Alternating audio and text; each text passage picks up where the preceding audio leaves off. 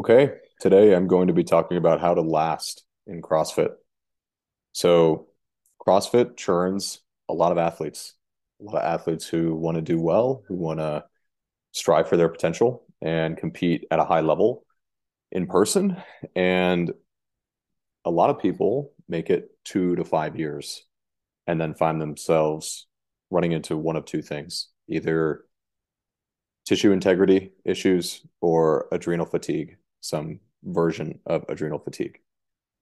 And I'm going to talk about why those two things happen and how to prevent those two things from happening in the long-term development of a CrossFit athlete. So let's define what we mean. So tissue integrity, mainly this happens around the joints, specifically the shoulder and the knee joints are where CrossFitters start to experience their tissue integrity breaking down. And it can be with contractile tissues, but it's also often with smaller connective tissues, non-contractile tissues, um, connective tissues around the knee joint, and then rotator cuffs, labrums.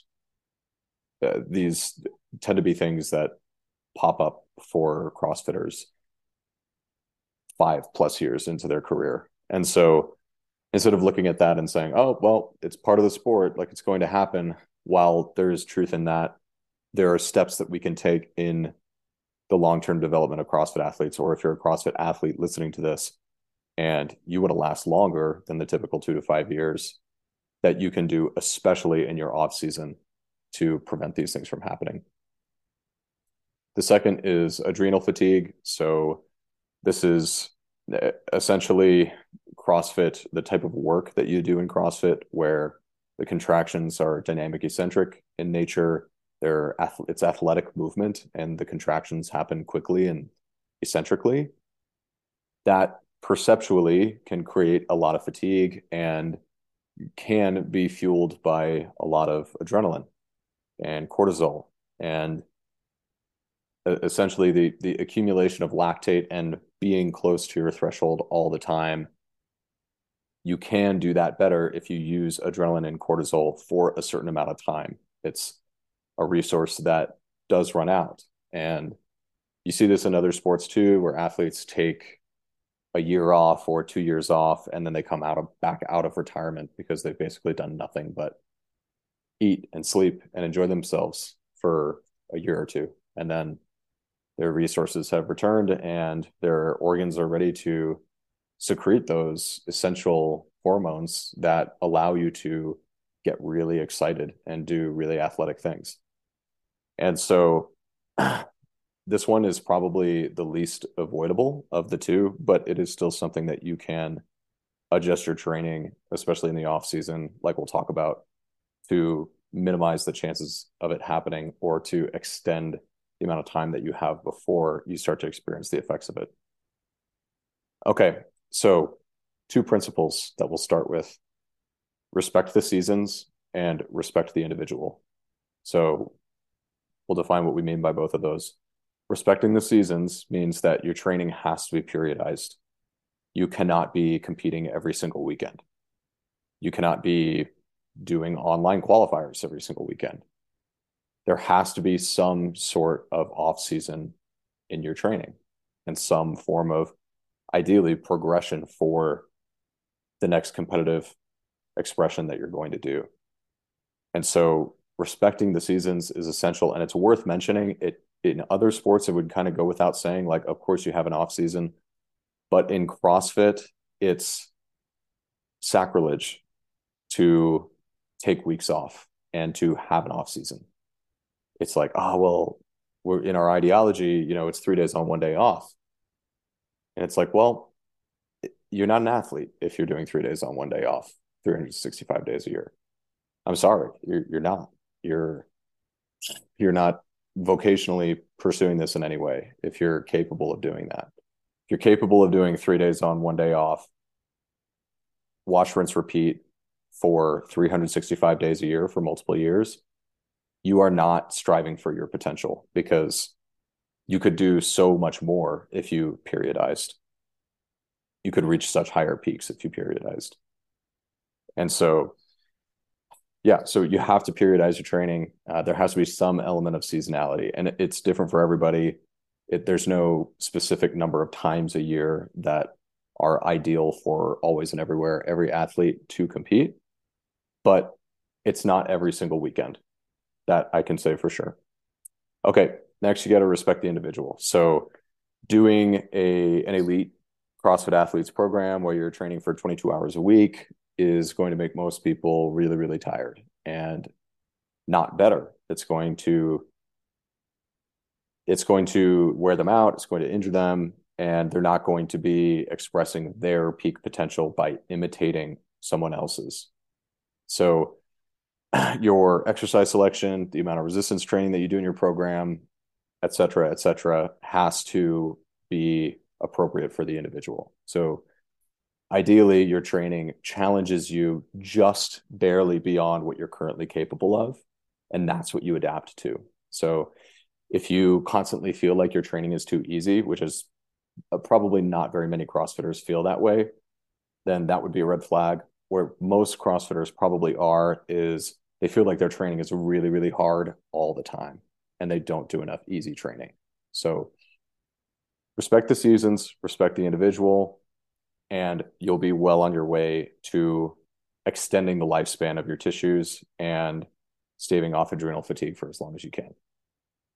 Okay, so now I'm going to go into very specific recommendations that you can implement in your training today, now that it's the off season for the vast majority of people, that will help you last longer in CrossFit.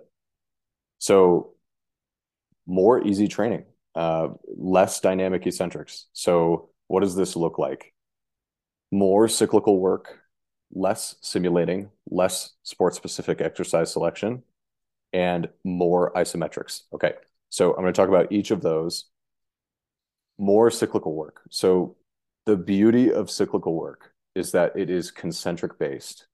So the machine takes any requirement for an eccentric contraction away. When you're rowing, your seat slides back effortlessly to the bottom position of the squat / hip hinge, where you then extend the knee and the hip slightly, and then you perform the concentric contraction, and that's what propels your boat, so to speak.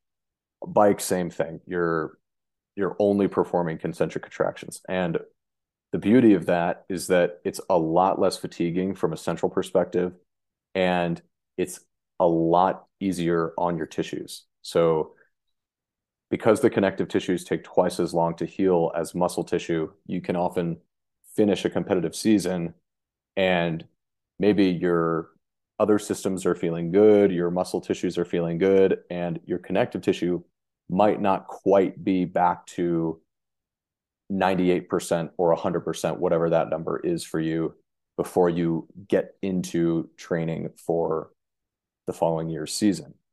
And so by using cyclical work in your conditioning, getting your conditioning from machines primarily, especially really early on in the off season, is a good best practice, because it's going to allow your connective tissue more time to heal than if you jumped right back immediately into tough mixed work, especially if you're doing sport-specific movement selection, which in CrossFit is essentially all dynamic eccentrics, burpees, just a bar, you name it, but box jump, it has a dynamic eccentric component. And you need to, generally, it's a best practice to give yourself a break from that. So more cyclical work. Okay, less simulating, less sport-specific movement selection. So instead of all the dynamic eccentrics that you see in the sport, I mentioned a few of them: burpee, box jump, chest to bar. Instead of doing those things, you do row and farmer's walk, and then some rear delt accessories. So you're taking common limiters inside of the sport and you're breaking them down and you're addressing each of them individually. So this is a great way to think about training in the off season, rather than thinking, okay, I can't do 150 chest to bar fast enough. It's like, okay, well, you could get right back into doing chest to bar and call me in 3 years, because if you're doing 150 chest to bar a week, 365 days a year, yes, that's what athletes mean when they say it's going to happen. It's inevitable. Your rotator cuff is going to have micro tears in it and it's going to fail you. But instead of just doing 150 chest to bar a week, 365 days a year, you can say, okay, what are the limiters in chest to bar? What are the limiters that are keeping me from doing 150 chest to bar in 5 minutes? Okay, well, my grip fails me. I occasionally have pain behind my shoulder because I have micro tears in my rotator cuffs. And metabolic fatigue catches up to me. I get really metabolic because the rate is so high. So we look at those three and we say, okay, metabolic fatigue, you're going to get on the rower. And while it's not going to be the exact same skill, there's going to be quite a bit of transference from the rower developing your metabolic ability to your metabolic ability doing chest to bar without any of the wear and tear on that vulnerable tissue. Grip, you're going to do farmer's walk. Rear delt, you're going to do elbowing rows and crossover symmetry, like your life depends on it. So you can see that one training session is 150 chest to bar. And while that would be totally appropriate a few weeks out from a competition, 3 weeks immediately following a competition, it's very inappropriate. So the training session that I just described where I'm on the rower and then I get off and I do farmer's walk and I'm back on the rower and then I do farmer's walk, right? And I do that for 20 to 40 minutes. And I say, okay, I need to do some rear delt extension, do some crossover symmetry. It's like, wow, like I actually feel really good. And I addressed all of the limiters that are keeping me from doing 150 chest to bar fast enough without doing any chest to bar. So I offer that framework as a way of thinking about training. The further you're out from competition, the more you can break down what is limiting you into component parts and address each of those component parts individually. Okay. More isometrics. So very similar to concentric based or concentric only conditioning, isometrics are a lot less fatiguing and a lot less demanding on your tissues than dynamic eccentric contractions. So more pausing in your resistance training, more isometrics in your mixed aerobic work. So lots of carries and holds. And that's going to be, again, give your connective tissue time longer to heal. And it's a very good best practice to incorporate more of that if you're training as a CrossFitter. Okay. So more easy training. All right. Next, deloads. One deload week every 4 to 6 weeks of building. So again, we're going countercultural and we're saying, yeah, you should take weeks of very easy training. Very, very easy training. And what you think of as easy training is probably not easy enough if you're in the CrossFit space. So if you get 4 to 6 weeks into a mesocycle and you don't feel like you're wanting a deload, then in my opinion, you could be training harder inside of the mesocycle. So if you are 4 to 6 weeks and you're like, oh yeah, still feel good. Okay, like another 4 to 6 weeks, another 4 to 6 weeks, another 4 to 6 weeks. And your deloads are like 6 months apart, then I think you could be packing more progression inside to each mesocycle. So what does a deload week look like? Well, I just described it. It's more easy training. It's more cyclical work, less mixed work. It's less sport-specific exercise selection, so less dynamic eccentrics, and more isometrics, more carries, holds, things that are, you're getting work in, but it's a lot easier both from a central fatigue perspective, from a letting your connective tissue heal perspective, and from a perceptual perspective. It's a lot easier to get yourself to do. Okay, so one deload every 4 to 6 weeks, another best practice. Okay, practice your paces without fatigue cost. So what I see a lot of inside of CrossFit at the current landscape, it's either AMRAP 12 or zone 2. I laugh when I say that because It's like, in what other sport do they just run the race itself and do zone two? And that's their whole training. No, you have to practice the pace that you need for the race. So the pace that you need for the race is a skill in and of itself. 15 reps a minute feels different than 18 reps a minute, which feels different than 22 reps a minute. So you have to practice each of those and get really, really good at each of those across a wide variety of both cyclical and mixed tasks. So how do you do that? It's very, very simple. You do 3 and 5 minute intervals of both cyclical and mixed work. And that is what's going to allow you to hold your race pace for a 12 to 20 minute race, which is the sport. That's what the sport is. 12 minutes essentially, but 12 to 20 gives you some wiggle room. Okay. Are there occasionally shorter races? Yes. It is very, very stressful to practice paces that are higher than that 3-minute interval. And if you are participating in the sport, this is getting a little bit nuanced here, but it's worth going into. If you are participating in the sport of CrossFit, chances are you have a fast twitch bias. CrossFit is definitionally a fast twitch sport. It's constantly varied functional movements at high intensity.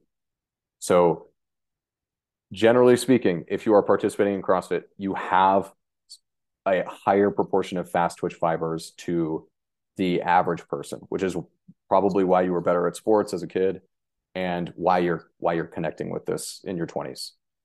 And therefore, it is really easy to do a lot of damage to yourself in a shorter amount of time. So if you practice really lactic endurance type work, 3 to 5 minutes as fast as you can, that can really wear out a fast twitch individual. Now, if you're a very slow twitch individual and you excelled in distance running and swimming and you're coming into CrossFit and you have to spend like 80% of your time doing accessories and strength training, then those little 3 to 5 minute lactic endurance pieces might be really appropriate for you. But generally speaking, if you are a faster twitch individual, those pieces bury you.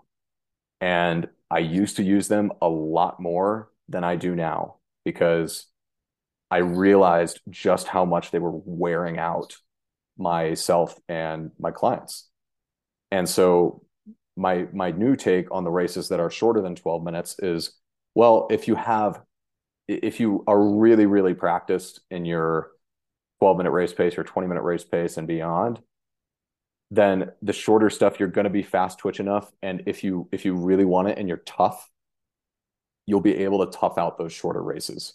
Now, that doesn't mean we would never do like an alactic power or a lactic power progression like up to 60 minutes, because while it can get a little bit lactic, it's not going to bury you quite the same way as a lactic endurance piece would. All that to say, generally speaking, the sport is about doing more training, not less training faster. So if you find that, okay, I do a 12-minute AMRAP or I do zone 2, then there's a gap there in your training. You could be doing more work at 15, 18, 22 reps a minute than you are doing right now. So instead of doing that 12-minute AMRAP, do 10 sets of AMRAP 3 of the exact same thing with an aerobic work to rest ratio. So 1-to-1 or 2-to-1 or a work to rest ratio like that. So instead of doing a 12-minute AMRAP where the first half of it is easy and then you're at your threshold for the second half of it and then you collapse at the very end of it and you're like, oh, good training. The other guy is over here who's doing individualized training and he just got 30 minutes in at 18 reps a minute. You got 12 and he's less fatigued than you. So he got more work in and is less fatigued because he spent less time just digging deep and going to the well and staying at that threshold because he had the rest. But he got nearly 3 times as much practice in at 18 reps a minute than you did. So that's the way to train. Practice paces without the fatigue cost. Do you eventually need to do AMRAP 12s and 20s and practice the sport? Of course. Absolutely you do. But generally speaking, if you give yourself some rest, you're going to lower the fatigue cost. You're going to be able to accumulate more time practicing paces that you'll need for the race, and you'll be able to last longer. So guys, to review, okay, the two things that stop people: tissue integrity and adrenal fatigue.